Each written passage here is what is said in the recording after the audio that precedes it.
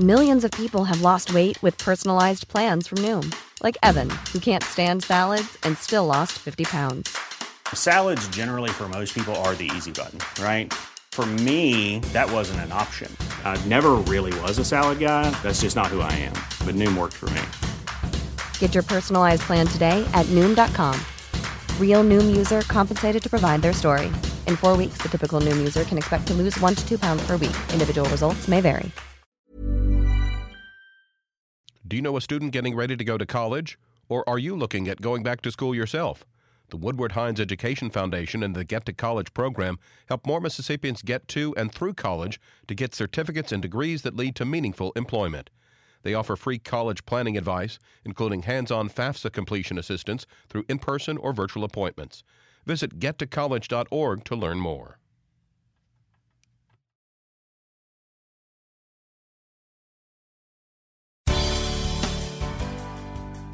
Good morning. It's 8:30 on Thursday, May 8th. I'm Desiree Frazier. This is Mississippi Edition on MPB Think Radio. On today's show, we sit down for part 2 of our conversation with Myrlie Evers-Williams about her life and dedication to civil rights.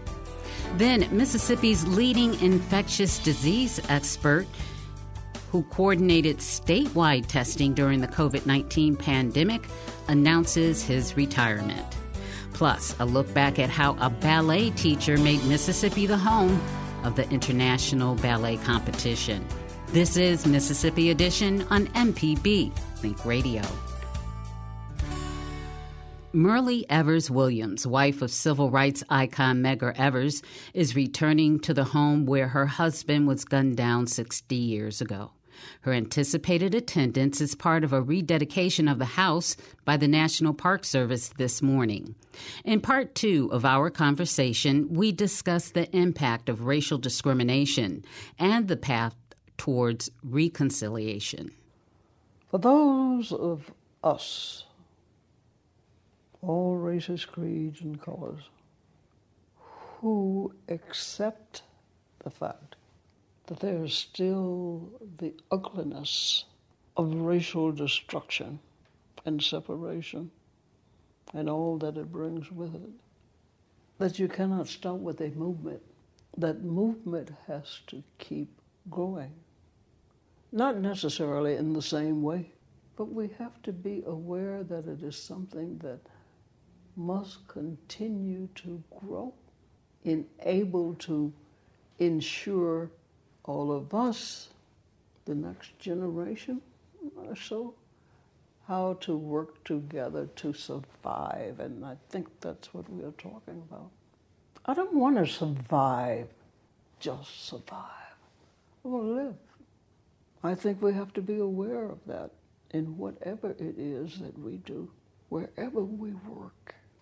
No, we smile and say, all right, that was the 50s, that was the 60s. We don't have that now. You're darn right we do still have prejudice and racism and hatred. It's not nice to say, but it's still there. Who will take responsibility? Each one of us should, in whatever way we can. Every Mississippian? That's the ideal. We know we aren't going to hit the ideal, not in a time soon anyway. But you continue to work. You don't give up. You don't brush it aside and say, oh, that was in the 60s. How do you want Medgar Evers to be remembered? How would you like for people to think of him when they hear his name? Oh, that's a good question. Medgar Evers was a strong and determined man who worked and gave his life for the total and complete freedom of his people and for the total freedom of all people who work and live in their communities for peace and equality. I want Medgar to be remembered as a man that he was. I've had painful reflections on that time. Painful reflections on what I have done and have not done. Painful reflections on what this country is today and what it was then. And where do we go from here? I mean, that was King's thing. What? Where do we go from here? I still don't know. I have hope. I have dreams. I just celebrated my 90th birthday. Knees say, stay still. The back says, don't you dare try.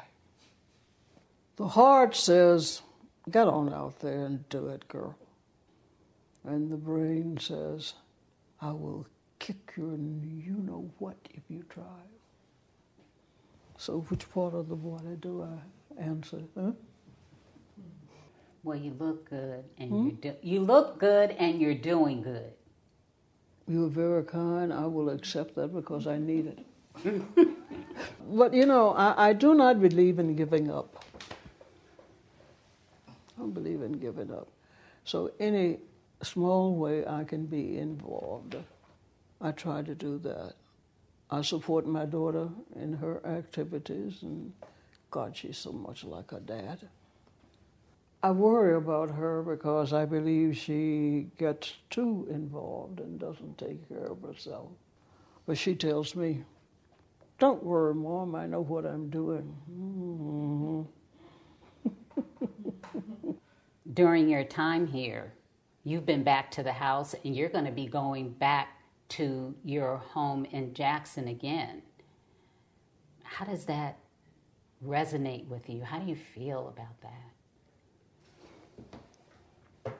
Thankful to be able to go back. I have been back. It was a few days ago. A little difficult. Those are memories. But and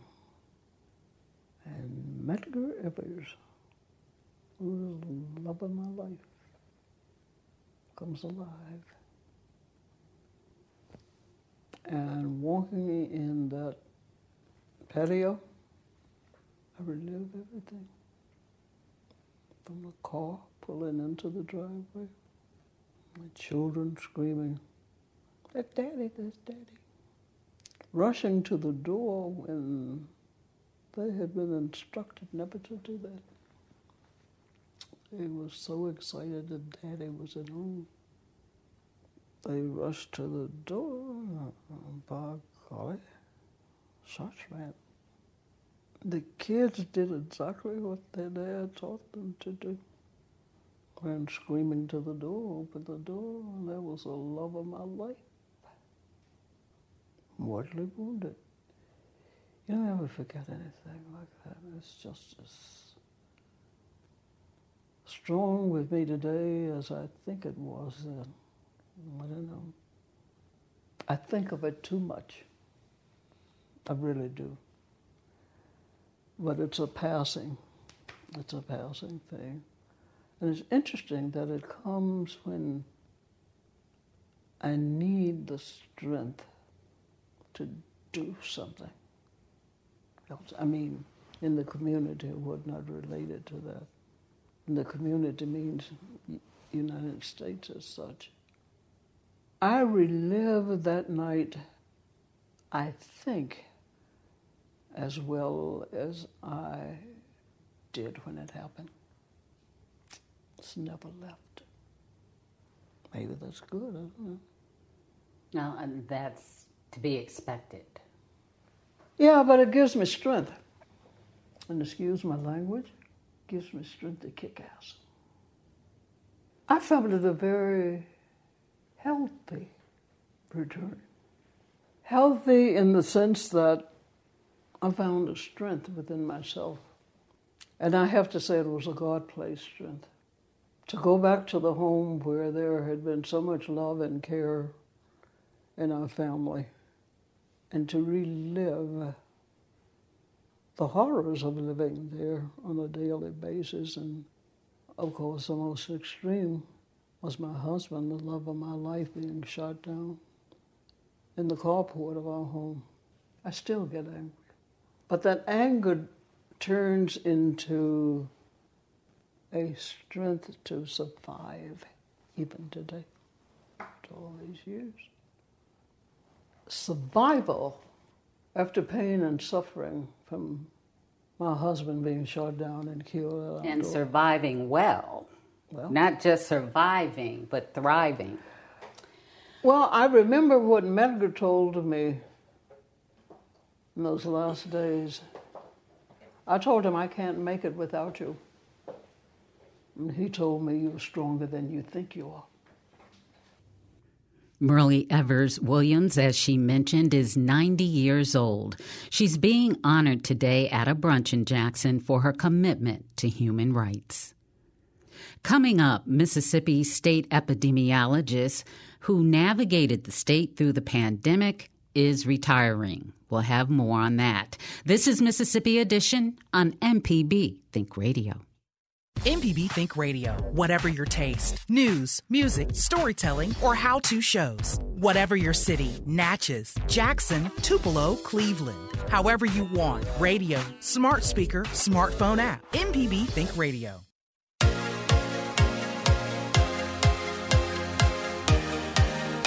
On Southern Remedy Healthy and Fit, you get information about foods you should eat to stay in good health and tips on how to stay active. I'm Josie Bidwell, host of Southern Remedy Healthy and Fit, and Associate Professor of Preventive Medicine at the University of Mississippi Medical Center. Listen to the show every Monday at 11 or subscribe to the podcast by searching for Southern Remedy with your preferred podcasting app. This is Mississippi Edition on MPB Think Radio. I'm Desiree Frazier. Mississippi State epidemiologist Dr. Paul Byers is retiring at the end of this month. Dr. Byers played a crucial role throughout the COVID-19 pandemic and reportedly worked late hours and weekends helping his staff test for the disease around the clock. His advice also helped hospitals and businesses across the state find safe ways to continue operating during the crisis. Our Michael Guidry speaks with him about his time in the healthcare field and how the pandemic changed the game. We've been through significant challenges before where we've had to basically pull all hands on deck and pull people who work at the health department into new responsibilities as we address whatever is the new public health concern or public health crisis. One of the things that we knew early on with COVID, it was going to be a challenge and that it was going to have significant impact on the U.S. and on Mississippians. So we knew that it was going to be hard. One of the biggest challenges was how long we had to really be involved in those intensive efforts for, it feels like, a couple of years at least. There was not a whole lot that I did in those 18-hour days plus that did not involve COVID-19 or the response to it.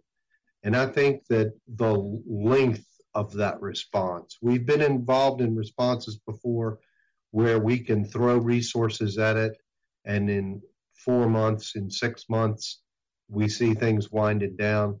We just did not see that with COVID. It was a new challenge every time we turned a corner. And that length of time and that intensive response certainly took its toll.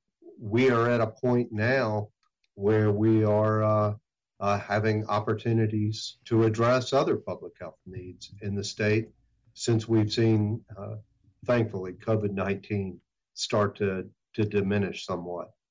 What did the pandemic teach us and tell us or reveal to us about the state of public health and the public health ecosystem, both in Mississippi and and nationally in the United States? Well, I think first and foremost, if we think about lessons learned from the pandemic, is that we have demonstrated that we do have resiliency. We've known that for quite some time with other challenges that we faced. I think by and large, Mississippians are responsive to recommendations and responsive to the need for public health measures like vaccination, with an understanding that You know, when you get vaccinated, not only does it help you, but it helps protect those people in our population that are most vulnerable. And I think that we saw many Mississippians rise to that occasion. So I think it was encouraging to see that. The rapid development of a COVID-19 vaccine that was based on technology that's been in works for the prior decade. You know, we were able to marshal that same technology to develop a targeted, a safe, effective vaccine. And I think what we're going to see with that mRNA technology that was used for the vaccine is that this is going to have wider applications. Perhaps we move into some seasonality and expand mRNA technology with vaccines into other vaccines. And I think that the pandemic taught us about those exciting prospects. I think another thing that it taught us, especially from a public health standpoint, and we knew this for a long time, is that when we have a new or emerging disease, we're not going to have all the answers right away. We're going to make the best recommendations that we can based on the information that we have. You know, at times public health came under fire because it seemed like one day you're saying masks work, the next day you say they don't. But what that is you actually got to witness the process. As we learn more, we have to be willing to be flexible and to use public health recommendations that are based on the best scientific evidence that we have at the time. Also looking at this kind of characterization of Mississippi as having an epidemic of epidemics outside of the coronavirus. You know, the CDC, I know nationally, continues to warn about mpox. Dr. Thomas Dobbs, who served as epidemiologist before serving as public health officer, has since been very outspoken about congenital syphilis. You know, the state is also faces kind of an uphill climb as far as HIV transmission. What is the role of public health, the continued role of public health, when it comes to managing these other epidemics that could possibly be afterthoughts following such a massive pandemic like the coronavirus? We have a lot of challenges.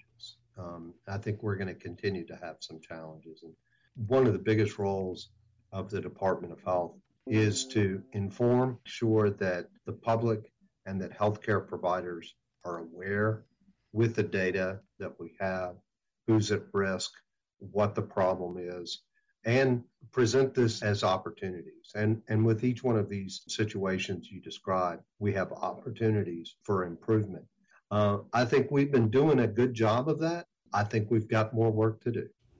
Dr. Paul Byers is the outgoing state epidemiologist. He retires at the end of the month. Coming up, an international ballet competition is being held in Jackson. We speak with the authors of a book about the woman who started it all. This is Mississippi Edition on MPB Think Radio. The MPB Public Media app just got an update. It's now easier than ever to interact with your favorite MPB local shows and experts. With the brand new Talk to Us feature, you can engage with your favorite MPB local shows anytime, day or night, directly through the app. Simply select Talk to Us from the MPB Public Media app's menu. There, you can leave a question, share show ideas, or simply just say hello. With the new Talk to Us feature, you have access to your favorite MPB local shows and experts anytime you want to talk. Hello, I'm Dr. Nancy Lottridge Anderson, president of New Perspectives, a fee-only financial advising firm and co-host of Money Talks. For over 10 years, Money Talks has been answering your personal financial questions and sharing knowledge about money management. Money Talks can be heard Tuesdays at 9 a.m. on MPB Think Radio. Podcasts can be found on our website, money.mpbonline.org, or on your smart device's podcasting platform. This is Mississippi Edition on MPB Think Radio. I'm Desiree Frazier. Dancers from around the world are in Jackson this month to participate in the International Ballet Competition at historic Thalia Hall. The competition first began in the late 1970s when Thalia Mara, a famed ballet educator, chose to host it in Jackson. Author Carolyn Brown is the writer of To Dance to Live, a biography of Thalia Mara. We sit down with her and collaborator Carla Wall to discuss the ways Thalia Mara changed Mississippi and the world of ballet. I was curious about her life story. Carla knew her, and we thought it was important to let Mississippians know who she was. And yes, she is associated, of course, with bringing the international ballet competition here in the U.S. to Jackson, Mississippi in 1979. But she had a whole life before that, as she was 65 when that actually happened, when she came to Jackson. She had a whole life in dance as a ballerina on stage in Europe, South America, across North America and Canada. She was a dance teacher for many, many years. And she's from Russia. She was from Russia? You go ahead. Her mother was from Russia, and I think her father had some Russian background. But the mother's father sent his children to England when the political landscape in Russia in the early 20th century, was not something he felt like was a good place or safe for them. So they were in England for a short time, and then she and her brother came to the United States and ended up in Chicago, which is where Thalia is born. What was it about her that stood out? A lot of things stood out about Thalia. She was, as Carolyn mentioned earlier, she was a dancer, of course. She was a renowned and recognized arts educator and teacher. And Thalia was a visionary. That's a word people throw around some, but truly she was. Not only do we see that here in Mississippi as she comes and realizes that they need more to bring ballet forward. But her whole life, you will see this in schools that she starts, in the way she decides to educate dance teachers, and also later in forming a school for ballet, but also one that was academic. She lived in New York. She got married. She lived in New York. How did she end up in Mississippi? Thalia had been running or had been in charge of a school, the National Academy of Dance in New York.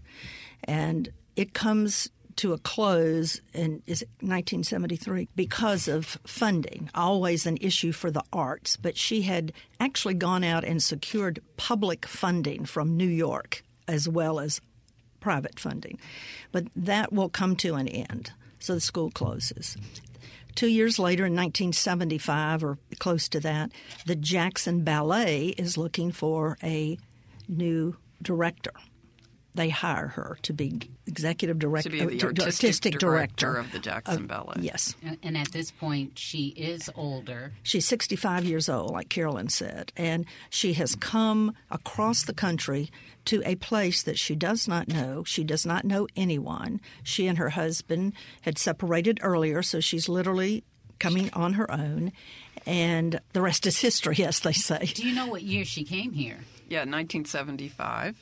Do you think she had any misgivings because of the history of the state? I do not. And I write in the book that she was very excited about coming to Jackson because she saw support for the ballet from other arts organizations in the city. So the symphony and the museum and the opera. And one of the lessons we want readers to take from the book is that she was a patron of all the arts, and she felt if you had a strong dance company, you'll have a strong symphony, right? You'll have a strong opera company. Every arts organization is going to be stronger for the other one. And she saw that support when she interviewed and heard from people at that time from the other arts organizations in Jackson. What stood out for you in writing this book about her? I've written 5 other biographies of Mississippi women, 4 other. This is my 5th. And I think every time I write one of these books, I'm amazed by the dedication and commitment that woman has for their passion. So for Margaret Walker and Eudora Welty, it was for writing. And for Kate Freeman Clark, it was painting. And for Thalia Mara, it was dance and dance education. And it's a lifetime of dedication. It's tracing it back to their childhood and, some moment in their childhood that committed them to that art they lived for the rest of their lives. And also what connects Welty, Walker, and Mara is they lived the entirety of the 20th century, which is really interesting because you can follow their life along in terms of historical decades and how each decade or period affected them and their work. Carla Brown and Carla Wall, or rather Carolyn Brown and Carla Wall, authors of the book To Dance to Live, a biography of Thalia Mara. This has been Mississippi Edition on MPB Think Radio. Stick around for a full morning of Mississippi programming. Coming up at 9, it's Creature Comforts. Then at 10, it's Autocorrect. And at 11, don't miss Southern Remedy. Find past installments of this and other Think Radio shows online at mpbonline.org. I'm Desiree Frazier. Join us tomorrow morning at 8:30 for the next Mississippi Edition, only on MPB Think Radio. Have a wonderful day.